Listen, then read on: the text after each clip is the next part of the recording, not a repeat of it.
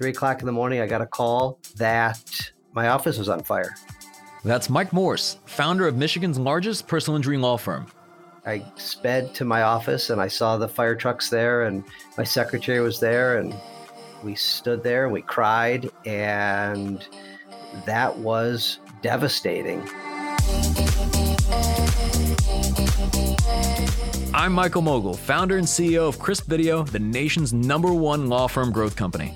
I've built my business through practice, not theory. Crisp started with just $500 to my name and has grown to over 8 figures in revenue over the last few years, earning a spot on the Inc. 500 list of the fastest growing private companies in America.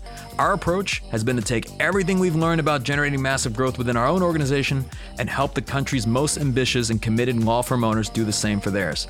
In each episode of this podcast, I sit down with innovative market leaders from the legal industry and beyond to learn from those who thrive in the face of adversity, challenge the status quo, and define what it means to be a true game changer.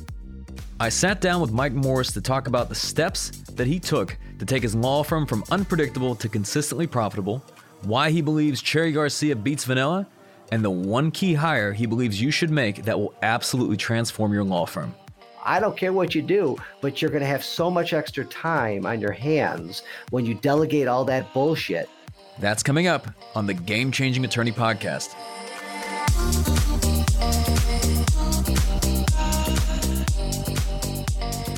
Most revolutionary leaders have a unique origin story, and Mike is no different. He got a lot of inspiration from his father, his mentors, and his time waiting tables. So I love hiring people who have worked in restaurants and who have waited tables. I've actually thought about writing a book about how waiting tables had made me a successful trial lawyer. If you're a waiter, waitress, working in the service industry, you know how to deal with customers. You know how to multitask. You know how to read people. So when I would go up to a table, every table is different. Some people want a talkative waiter. Some people want an informative waiter. Some people want to be left alone. You have to be able to read the table within a second. And that helped me with jurors. So when I would go in front of jurors and I'd start talking to them, I could tell instantly if they liked me, if they didn't like me, if they were annoyed to be there, if they were happy to be there. That's just one example. One of my best employees I found at a restaurant. I was at a restaurant. She gave me the best service ever. I was with my kids. I was with my wife, and she's my current receptionist. She's been with me 15 plus years, one of the best hires, and she came from a restaurant. Yeah, to even go back even a bit further. So clearly you were very entrepreneurial from an early age, but what led you down the practice of law? So my father was a personal injury lawyer, and I grew up obviously admiring him. And every Saturday as a child, he would take me downtown Detroit to his office building. I remember those days fondly. We would ride the elevators up 20, 30 floors to his office. I saw his clients, how they greeted him. I would go to depositions with him. I would sometimes go to court with him. And I saw his passion for his clients. I saw his love for the law. And it made me want to be a lawyer. And I never really considered anything else seriously. I went to school out in Arizona, but I came back to Detroit to go to law school. And the ultimate goal was to practice law with my dad. I would go to his office during law school, first year law school, and he would study with me and he would explain to me the crazy cases that I was learning because I didn't understand half of them my first year. And the plan was to work together, partner together one day. And that's why I went down that path. Now, I know you mentioned that was the plan, but as you talk about in the book, clearly that did not come to fruition. It seems like that entire process and on your way to even starting a firm there was many, many barriers that stood in the way of that and probably many obstacles you ran into. You know, writing this book has been a very cathartic event for me. Most entrepreneurs I know, and I don't know if you're like this, Michael, but we don't take time to stop and smell the roses. We keep looking for that next win, and we don't stop. We don't high five even. And so writing this book, I've had to look at my whole life. And I realized for the first time in the last year how many obstacles I have overcome to get to where I am. And in 50 plus years, I've never really thought about it. So what you're referencing in the book is I tell the story that, in my first year of law school, during my exam period of first year, My father was down in Mexico giving a speech to other trial lawyers for one of the national trial institutes, and he died of a heart attack at age 49. And I talked to him that morning. I got the call that he died in Mexico, and it was probably the single worst event in my entire life. I had 2 more exams to take. I'm thinking, do I even want to be a lawyer anymore? My law school professors made me take the exams. I had to take the exams. He got me a job my first year at the largest personal injury firm in Michigan at the time, coincidentally, because he wanted me to get real world experience before I worked for him. He wanted other lawyers to teach me other than him. And I still showed up at that job a week later. And it was a hard summer, missing my dad. I mean, 49 years old. I'm 52 now. And it's to say it's crazy to think about. He's been gone 30 years. It's crazy. But that was my first, other than my parents getting divorced, that was my first major fire that I had in my life. And it was pretty brutal, but I moved on. I finished law school, cum laude, set up, worked for another firm for a few years, and then set up my practice in 1995, 3 years after that. In terms of setting up the practice, was this an experience that you had always kind of set out to start your own law firm, or was there an event that essentially triggered that, you had to do this? Going back and looking at my life, I realized that some of the decisions I've had to make were thrust upon me and weren't voluntary. And I acknowledge that because I think it's important for, as I'm going around talking to lawyers and teaching lawyers and coaching lawyers, we either make decisions or decisions are made for us. So my dad dying, obviously not my decision. My first job out of law school for 3 years, I put my heart and soul into this firm. And on September 21st, 1995, they fired me without warning, without explanation, except they're going in a different direction. And I had no clients. I had not a ton of money, and I was about to get married, and I had to hang a shingle. I mean, after that experience, I did decide not to apply for jobs. I said I never want to work for anybody ever again. And I was young. I was, 1995, I was, 27, 28 years old. And I just said, I can't do this. I don't want to put my life in anybody else's hands again. I want to start taking control of my own destiny. So without a case, I rented a little office. A buddy of mine from law school introduced me to his landlord, and they gave me an office. I rented a desk. I rented a chair. I shared a receptionist. I couldn't afford a secretary. And I went out to try to make a living. Mike's no stranger to dealing with fires, both figuratively and literally. He titled his book Fireproof for a reason. Catastrophic moments, personal and professional times of hardship, force us to self-reflect and get to the core of who we are and why we do what we do. I wanted to hear the nitty-gritty of Mike's greatest periods of adversity, the moments that defined who he is today. In 2008, I was 20 some odd employees. We had a beautiful little office building, 6,400 square feet in Southfield, Michigan, that we had recently designed and built out. And I put my heart and soul into it. And it was beautiful. And we all loved this office. And one Friday morning, 3:00 in the morning, I got a call that my office was on fire. And I hopped in the car. I'm getting chills telling the story. I mean, I sped to my office and I saw the fire trucks there and my secretary was there, and we stood there and we cried, and that was devastating. And that was 3, 4, 5 in the morning. And that was a Friday. And by 9 a.m., we had managed to set up a tent in the parking lot. We dragged the phones with a really long cord out to the parking lot. My receptionist, Jamie, who I mentioned earlier from the restaurant job, was answering phones at 9 a.m. My server was protected somehow, and we moved it off-site, and my lawyers were able to log in and get their summaries for court that morning and depositions. Nothing was canceled. Not a phone call was missed. And that was pivotal. But we had lots of processes in place before that. A year before that is when I met Gino Wickman in 2007. The fire was in 2008. So we had already begun to set our processes in place. We had protocols for emergencies. We had protocols for snow days. And I had a team. Had I still been back in 1995 and it was just me, I don't know what would have happened. But because I had a team in place, because I had processes in place, we didn't miss a beat. Mike's second crisis came in 2011. Not a literal fire this time, but a metaphorical one. Unpredictable adversity can be the catalyst for life-changing decisions. What do you do when the source of all of your cases suddenly decides to shut the door on you?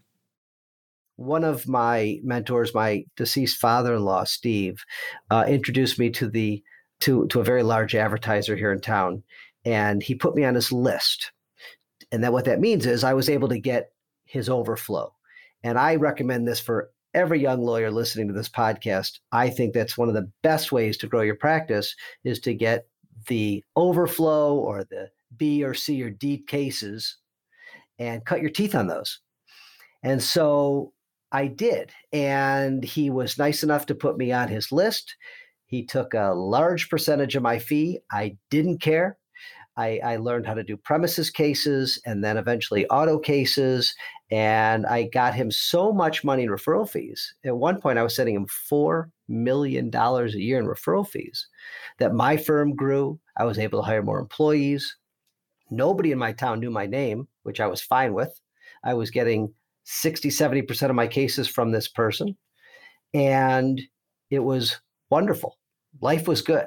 My advertising budget was basically zero, and it was based on relationships. And I gave these people the best customer service I knew how, because I didn't want them calling this referral source and saying, hey, Mike didn't call me back. Mike, this or that. So I gave his clients or his referrals almost better service than I gave my own, because I was getting my own referrals. I've been practicing now for a while. So my clients were sending people and I was winning trials and I was gaining reputation. Defense attorneys, judges, insurance people were sending me cases. So I was getting some cases. And then in May of 2011, he called me up on my cell phone and said, I need to come see you, which was strange because he'd never done that before. And he came into my office and he sat down on my couch and said, I'm not sending you any more cases. And I said, why? He said, well, because we're going in another direction. It was another one of these vague, strange things, like the time I was fired in 1995. And I said, okay. Didn't show him my panic, didn't show him my fear, didn't show him that I wanted to cry. And he left. And I was, socked in the stomach. I had a bunch of employees out my door that I felt very responsible for. I had kids. And it was another one of those fires. And it was devastating in the moment. And this is one of those things that I couldn't have controlled, right? And like when I got fired in 95, I went on my own, which was a great, great, great thing, right? I'm thankful to the gods that they fired me. And then when this person fired me again, I was scared. But then it gave me an opportunity to write the rest of my destiny. And I could have taken the cases that were coming in, laid off some people, and had a little firm and done okay. And that was an option. But because my COO and I had such good data and such good process in place, we met and he said, Michael, you're spending $4 million a year in referral fees. Eventually, we could have those cases and keep that $4 million. And we should take that money and put it on TV and compete in our market, in a very, very, very competitive market. We over $30 million a year spent on TV advertising. And within a few minutes, it wasn't a very hard decision. I decided that's what we're going to do. We started interviewing people to create some beautiful commercials for us, which is what we did. That was 2011. June 15th, 2011 is the first commercial that I ran. I had no idea if it was going to work. But I trusted myself and I trusted my instincts and I trusted my gut and I trusted my team, and things worked out. But it was a scary couple months there to see if it was going to work. Do you believe, looking back at, let's say at 2011, because we know how the story ends, right? You go on to become Michigan's largest personal injury law firm, but prior to this, in 2011 and even before that, at the time you were getting, the majority of your cases through referral from one of the largest advertisers in Michigan. Do you believe that you would have become the largest personal injury firm in Michigan had it not been for the experience of those referrals being stopped and you having to build the practice and essentially build your own marketing powerhouse? No, that was never a goal. It was never my goal to be as big as we are. My COO tells a story. John tells a story that I think he was number 29 hired into my firm. And he remembers, and I kind of remember during the interview, I said, I don't want more than 30 employees. And I just set these artificial numbers in my head. Because I didn't want to be so unwieldy. I mean, it scared me.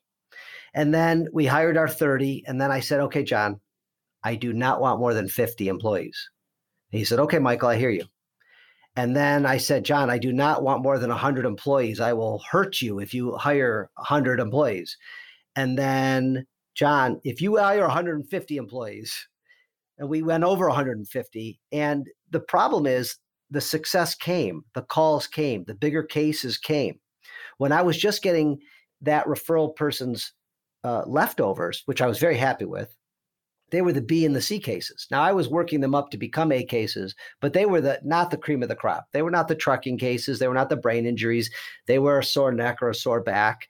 And I took the time with these people to find the injuries and the head injuries and the emotional injuries, and I worked them up to settle them for good dollars. Or if they wouldn't settle, I'd try those cases personally, and we had success.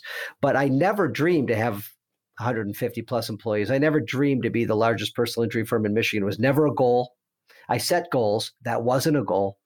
It just happened because I think most lawyers are going to admit it's hard to say no to cases. I'm at a point now where we set goals and we do say no to cases, and we do refer out over 100 cases a week to other law firms like I used to be. We have about 20 different law firms that we send cases that either we don't want to handle, can't handle, too busy to handle, not in our expertise, whatever. And now we're getting referral money back, which is another source of revenue for my firm, which I'm not shy about or talk about. I mean, that's an important part of it because we're spending the money on the TV to get the cases.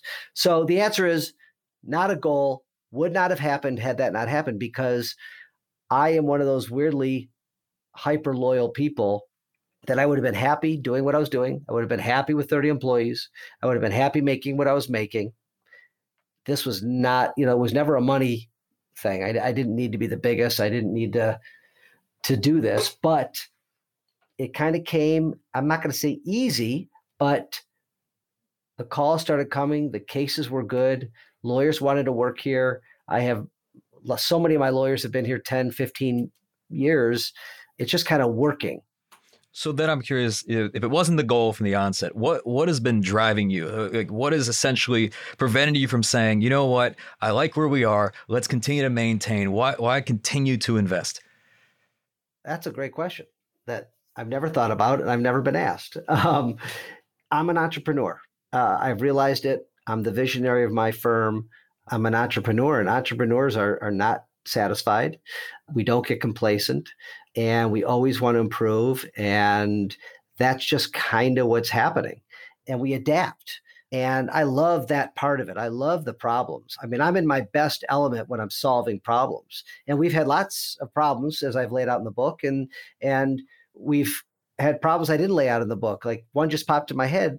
We used to make over $1 million, $2 million a year in premises liability cases. And then 10, 12 years ago, they outlawed premises cases, basically 98%. And you bob and weave. Okay, so let's go to Social Security. Let's go to this. Let's go to that. That's fun. And so I'm having fun. And if it all ended today, okay. So it was never about the money. It was never about having as many lawyers. It was just, I'm having fun. I'm enjoying it. And that's one reason, I guess, why we wrote the book. And we're starting to do that kind of stuff, because we got to a place where we could. I mean, the firm is basically running pretty darn smoothly, even during pandemic times. So we thought, let's share some of these things that we've put in place over the last 15, 20 years and share the knowledge, because that's giving back, and I like to give back. I believe that entrepreneurs stand to benefit greatly from the right mentors or coaches. Mike found that to be the case in 2007 when he teamed with none other than Gino Wickman. We featured Gino on episode 10 of this podcast, so if you haven't heard it yet, you'll want to bookmark that one for your next listen. Gino taught Mike one of his key concepts, which is an uncomfortable truth for a lot of people. You'll never be good at everything. And that's why the best leaders focus on their strengths and surround themselves with a great team.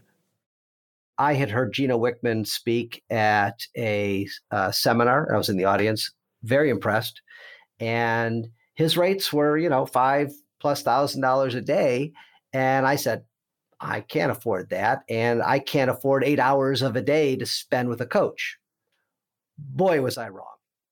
So it took me a couple of years that I wish I didn't hesitate. It was a mistake, but I finally hired him. That was over 12 years ago, maybe 13 years ago. And I can't say how much a consultant or a coach, whatever you want to call them, how important it is. And I know you do that at CRISP, and I commend it. It's so important that lawyers learn about how to run a business, learn what an integrator is, learn what a visionary is. I had no clue, but because I learned it, it has freed me up to not be everything. And that's another part of this book, that lawyers try to be everything. And you can't do it. It's impossible unless you want to be a 2, 3, 4 person law firm. Nothing wrong with that. But if you want growth and you want freedom to do anything, be with your kids or write a book or travel or try more cases or whatever it is, you need help. And whether it be an office manager, an integrator, a COO, CFO, whatever it is. But most lawyers I come in contact with have no clue what any of that means, don't know their numbers, don't know their data, don't know how to hire and fire and reward and recognize people properly. And that's been the game changer. So, game changer. I like that title right there. That was not on purpose, Michael. So before you wrote this book, what's interesting to me is you were actually featured in another book in Rocket Fuel. And although I know you wrote your book in first person, you make it very clear at the onset that you wrote this together with John. John comes up a lot, and you give him a ton of credit in the sense that the Mike Morse Law Firm would not be what it is today had it not been for you finding John in the collaborative way in which you two work together. But I know we've used these words visionary and integrator just over the past few minutes, but if you could define those and then also speak to John and his role in your practice. So Gino Wickman, in all of his books, starting with Traction, talks about, the visionary integrator role and how every company, Gino's never worked for a law firm before. So I thought that was fascinating. He doesn't know the difference between a med-mal case and an auto case and a dog bite case. And he's still with me 13 years later. It just doesn't matter. So a visionary is also known as an entrepreneur, in my opinion. And that's the person who comes up with 100 ideas a day, and maybe one of them are good. And usually they don't have enough time to follow through on any of the ideas because they're also working on implementing everything in their business or law practice for purposes of our discussion. So I first had to realize, okay, Michael, you're the visionary. You're acting as the visionary and the integrator. You can't, or else you'll never grow. You can't bust through the roof by yourself. And so that was me. I'm a clear visionary. I love new ideas.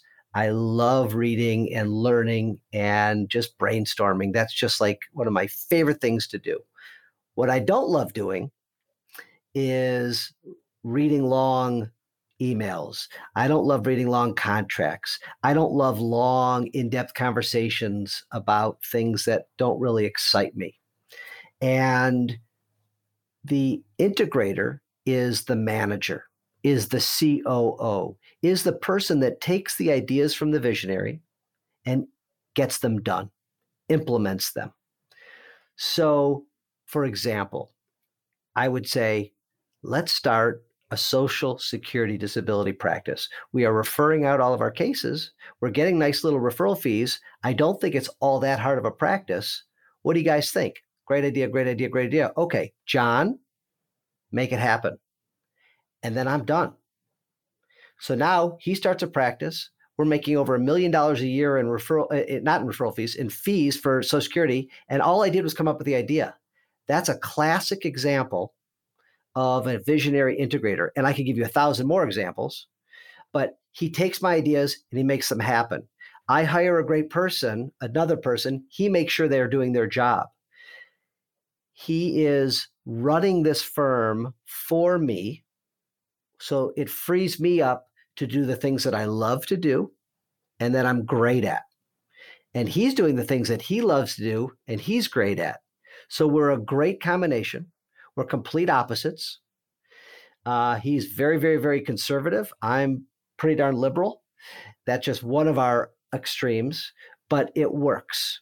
And John has taken this firm to new heights. Mostly, I mean, the number one key is data, but he knows our numbers. When we talk and I have a question, he brings me graphs and charts and numbers to explain exactly what's happening. It makes sense to me. He's learned how to talk to me in a way not to make him too much. If he shows me a graph with too much crap on it, I say, I never want to see that again. Fix it and show me, answer me this question. And that's how we've grown. It's a great yin and yang. It's a great situation. I believe every law firm needs at least a great office manager.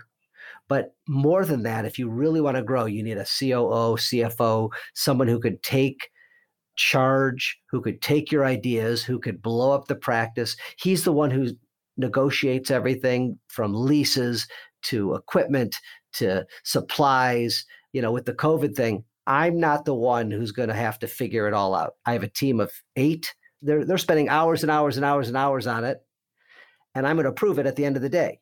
So it frees me up to continue to talk to my clients, to continue to talk to my lawyers, to be able to be with my children more and travel more and do what I want to do and golf more, whatever it is, whatever you want to do.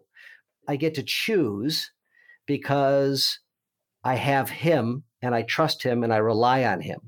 And I've seen this happen. I have other friends who I have referred to this process. They have hired COOs and the same exact thing is happening for them. So this is reproducible.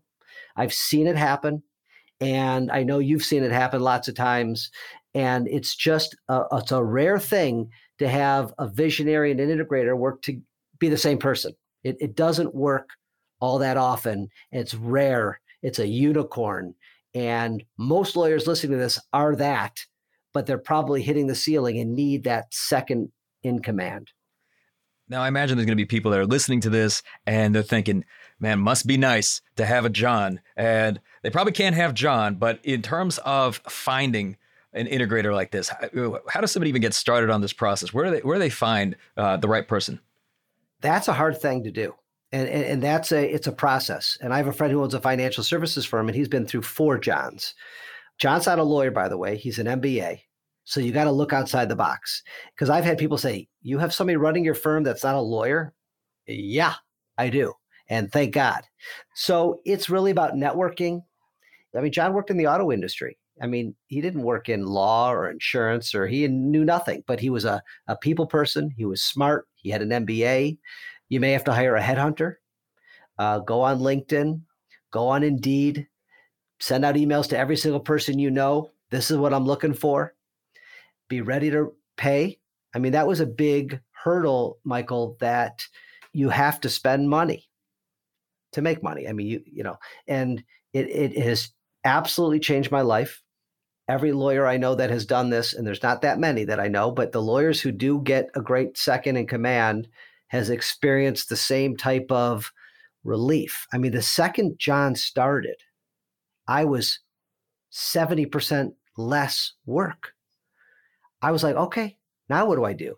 But if you're doing something out there that you don't love to do and you're not good at, find somebody who is and turn it over to them, and you won't believe how good you feel and how freed up you are. And then all that extra time, go do something else. Go get more cases. Go try more cases. Go mentor. Go write a book. Go travel. Go learn the piano. I don't care what you do, but you're going to have so much extra time on your hands when you delegate all that bullshit. It's life-changing. You can't talk about building a predictably profitable law firm without bringing up the legal jumbotron. So this is probably the single biggest thing that John and I talk about in the book, and that has changed my firm. So the jumbotron principle is basically, imagine sitting in a stadium, and what you do, you're constantly looking up at the jumbotron.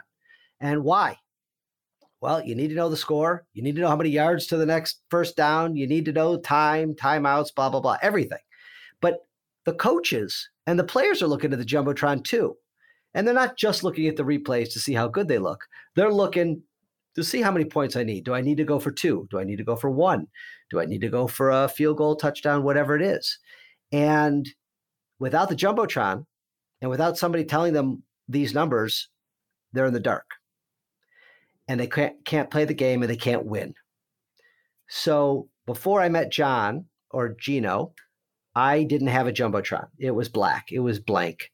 And my secretary would say, "Hey, Michael, we need a new copy machine." I said, "Well, is there enough money in the bank for a new copy machine?" I didn't know. I barely knew how much money I was making. And I know that sounds crass and weird and strange, but I'll bet you a lot of lawyers out there have no idea what the numbers really are, expenses, and how much they're making. They know there's money in the bank. Great. I could pay myself. I could pay people. And just making decisions like that, without a budget, without thought. So John put together a really robust scorecard or jumbotron that talked about how many calls come in a day, a week, a month, how much money is coming in a day, a week, a month, how much settlements are coming in, who's making the settlements, what lawyers are making the settlements, what people on my team are doing what, who is sending me referral money, who am I sending cases to, etc. And I mean, the jumbotron is now pages. It's supposed to be one page. We have one key page that I look at every Tuesday morning at 8:30 a.m. during my meeting with my executive team. 90 minutes, doesn't get moved ever. And the jumbotron concept is so key. I've showed it to some law firms and it blows their mind.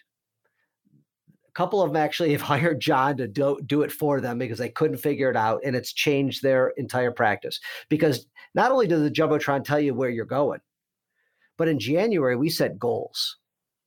So let's just take how many cases you want to sign up a week. It doesn't matter what type of lawyer you are, divorce lawyer, criminal lawyer, personal injury lawyer. My goal is 40 auto, truck, motorcycle cases a week.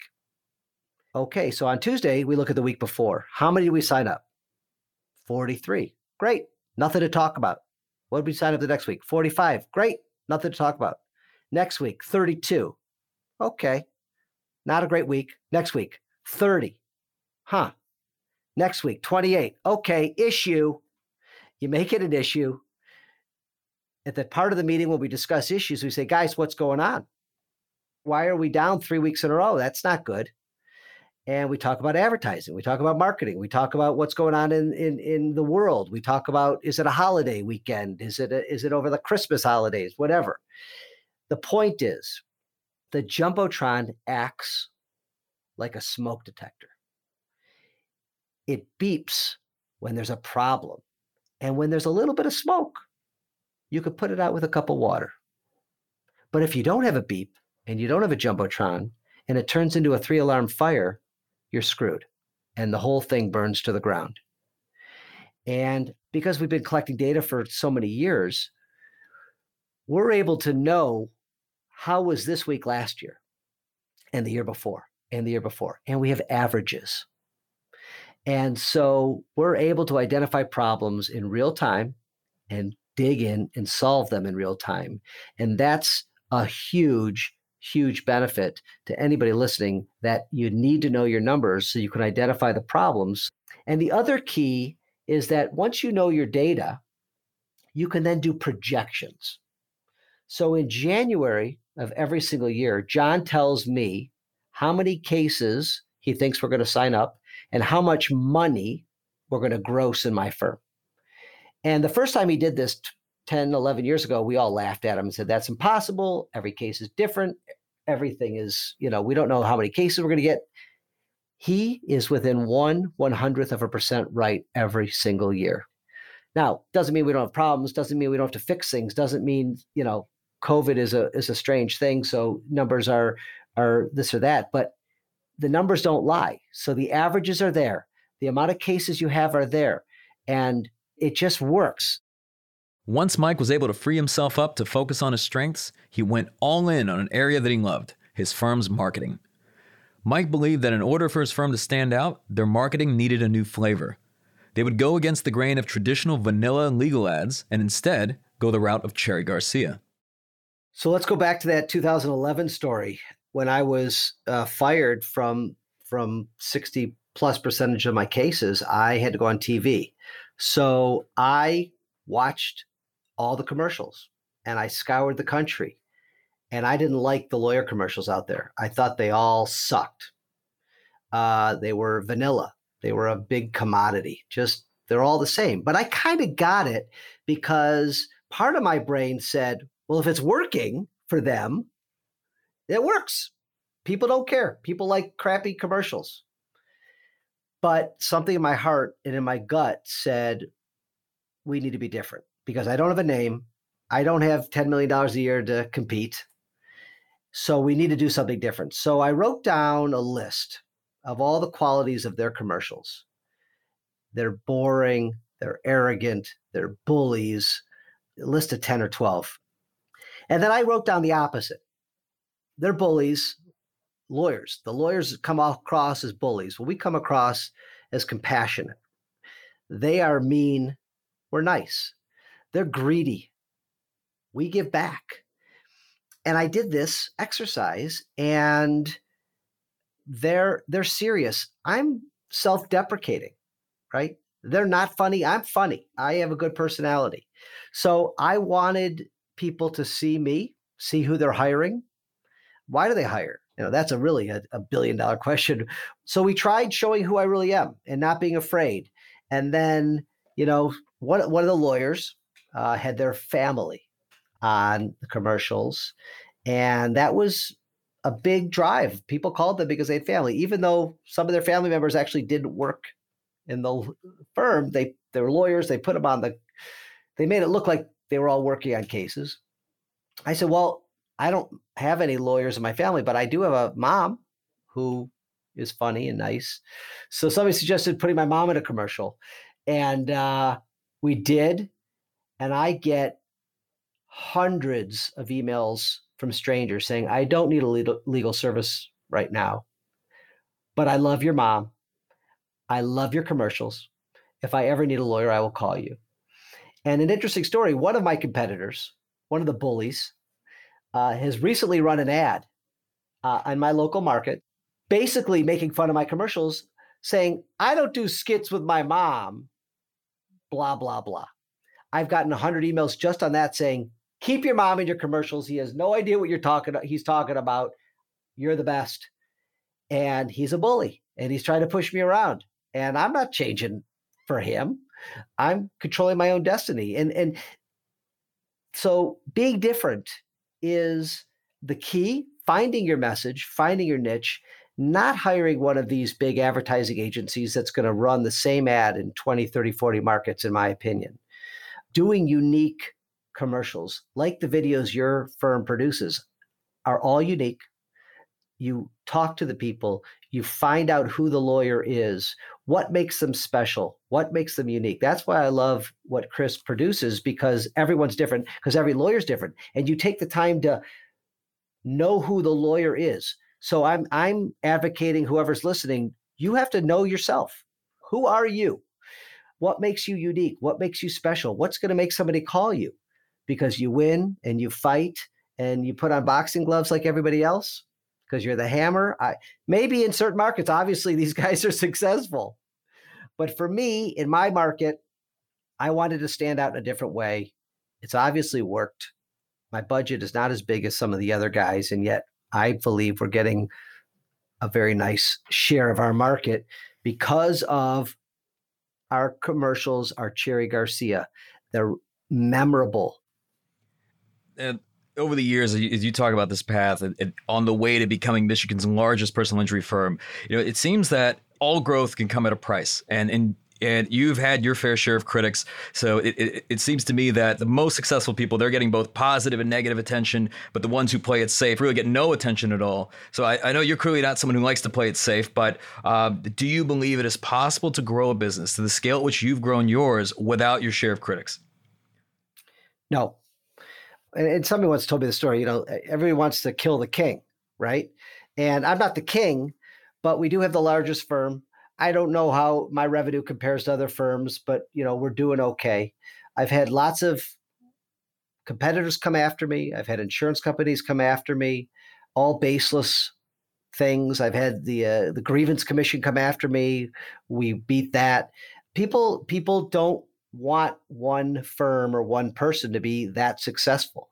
And I have had to grow thicker skin during this success because the success wasn't planned, the growth wasn't planned, and the critics and the controversies that have come with the success wasn't planned. Didn't like it. Nobody wants to be, accused of things and called names and all this stuff. But when you know that you're doing nothing wrong, it's easier to sleep at night. And you defend yourself and you move on.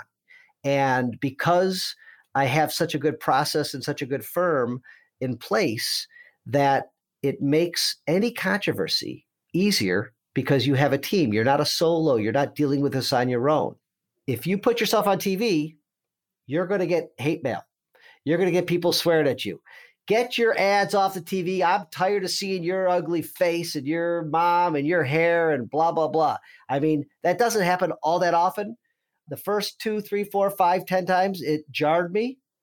Now I laugh. I don't respond. You delete it and you move on. But just like podcasts, you get negative comments, I'm sure. I get negative comments. Okay, there's haters out there. There's people out there who are not going to be happy with your success. And if you want to play it safe, don't put yourself out there. And I didn't always dream about being on TV. I never wanted to be that front face guy, the voice of the firm. But I kind of had no choice because, I didn't want to lay people off. I didn't want to shut down. So I said, okay, let's do this. We're going on TV. And it's been good. Overall, it's been very, very positive. You just got to grow a thicker skin and know what you're doing is good. And I don't have any regrets. So you've got a good thing. You guys have a strong presence in your market. The firm is very successful. You've got a great practice overall, an aligned team. Why write this book? Essentially, why share your secrets with the world? One of the things we talk about all the time is giving back. And, we give back to our community in many, many ways. We've given away 140,000 backpacks full of supplies every year to the Detroit students, every student in the elementary schools, leaving nobody behind. And this felt like time to give back to the legal community who's given me so much. I've always loved teaching. I taught at my law school for a few years. My dad was a teacher. I like lecturing. I like talking. And we felt like we had this special information that so many people didn't have. And it felt selfish to not share it. And I know that my competitors are going to read it. And in my little market here in Detroit, my one little DMA that I'm in, but I don't care. I mean, I'm at a point that I just don't care. And I love going to the conferences like the CRISP conference and meeting new people and sharing these ideas and learning and speaking. It's a passion. I love doing it. And I wasn't afraid of somebody using this 5-step method in my market and taking over because, like Gary Vee said at your last conference, I'm going to tell you a lot of good stuff and less than 1% of you are going to do it. Now, I hope that's not the case. I hope people read the book and do it and then call me and thank me. That's okay. I mean, this will be, part of my legacy. I think that's probably part of it too, that one of my, with the team that we were writing the book with asked me, well, what's your dream for the book? And I said, my dream for this book is that every law student reads this book before they leave law school. because I wish I had this book 30 years ago when I was going out, because a lot of this stuff has taken me 30 years to learn. And that would be fun if it was a mandatory reading in law school that every law student had to read, because that would set them up to understand things that they didn't have to take 10, 20, 30 years to learn. Well, and I will say that anyone who's listening to this that has not picked up the book, I would certainly encourage them to. The name of the book is Fireproof. And I will also say that and this has been my view for years, it was actually the reason I wrote my book as well, is just from the standpoint that when people are more empowered to not only lead better businesses, but lead better lives, that's good for everyone. It's good for everybody around them. It's good for their communities, their clients, their teams, their families, and the rising tide raises all ships. So that people that are truly abundance minded don't look at it from the standpoint of, hey, let me educate my competition, this is going to become more difficult for me, but rather saying that if we're all operating, we're all running better organizations that are providing more value out there into the marketplace, how is that not a good thing? So as we come to a close, this being the Game Changing Attorney podcast, Mike, what does being a game changer mean to you? It means doing things differently. It means treating your staff with respect. It means being loyal. It means having the courage to stand up for what's right and be able to have a firm that you're proud of by sharing everything you can, by sharing your knowledge, by making your community better, by giving back to your community in any way possible. That is what we try to do. That's why we set up a foundation to do it. And it's been a game changer for us in Detroit here. And it's just been a wonderful ride. And I'm only 52. It's still going. I want to give a huge thanks to Mike Morse for taking the time to speak with me today. What particularly resonated with me was the fact that had it not been for those fires and those adverse situations, Mike believes that his firm would not be the largest personal injury firm in Michigan today. Those adversities led to the pivots that later defined him and his firm and really built a predictably profitable law firm. You've been listening to the Game Changing Attorney podcast with me, Michael Mogul. Join us next time and we'll be talking to nationally acclaimed trial attorney Mark Lanier. He actually posted on his website at a big international firm, I beat Mark Lanier.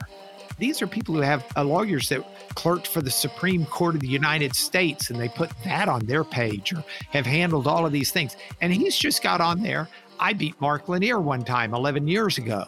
And I'm like, oh, gee, really? If you enjoyed this episode, I'd really appreciate it if you could share it with at least one ambitious law firm owner that you think would benefit. For more details on our interview with Mike Morse, see the show notes for this episode in your podcast app or visit GameChangingAttorney.com.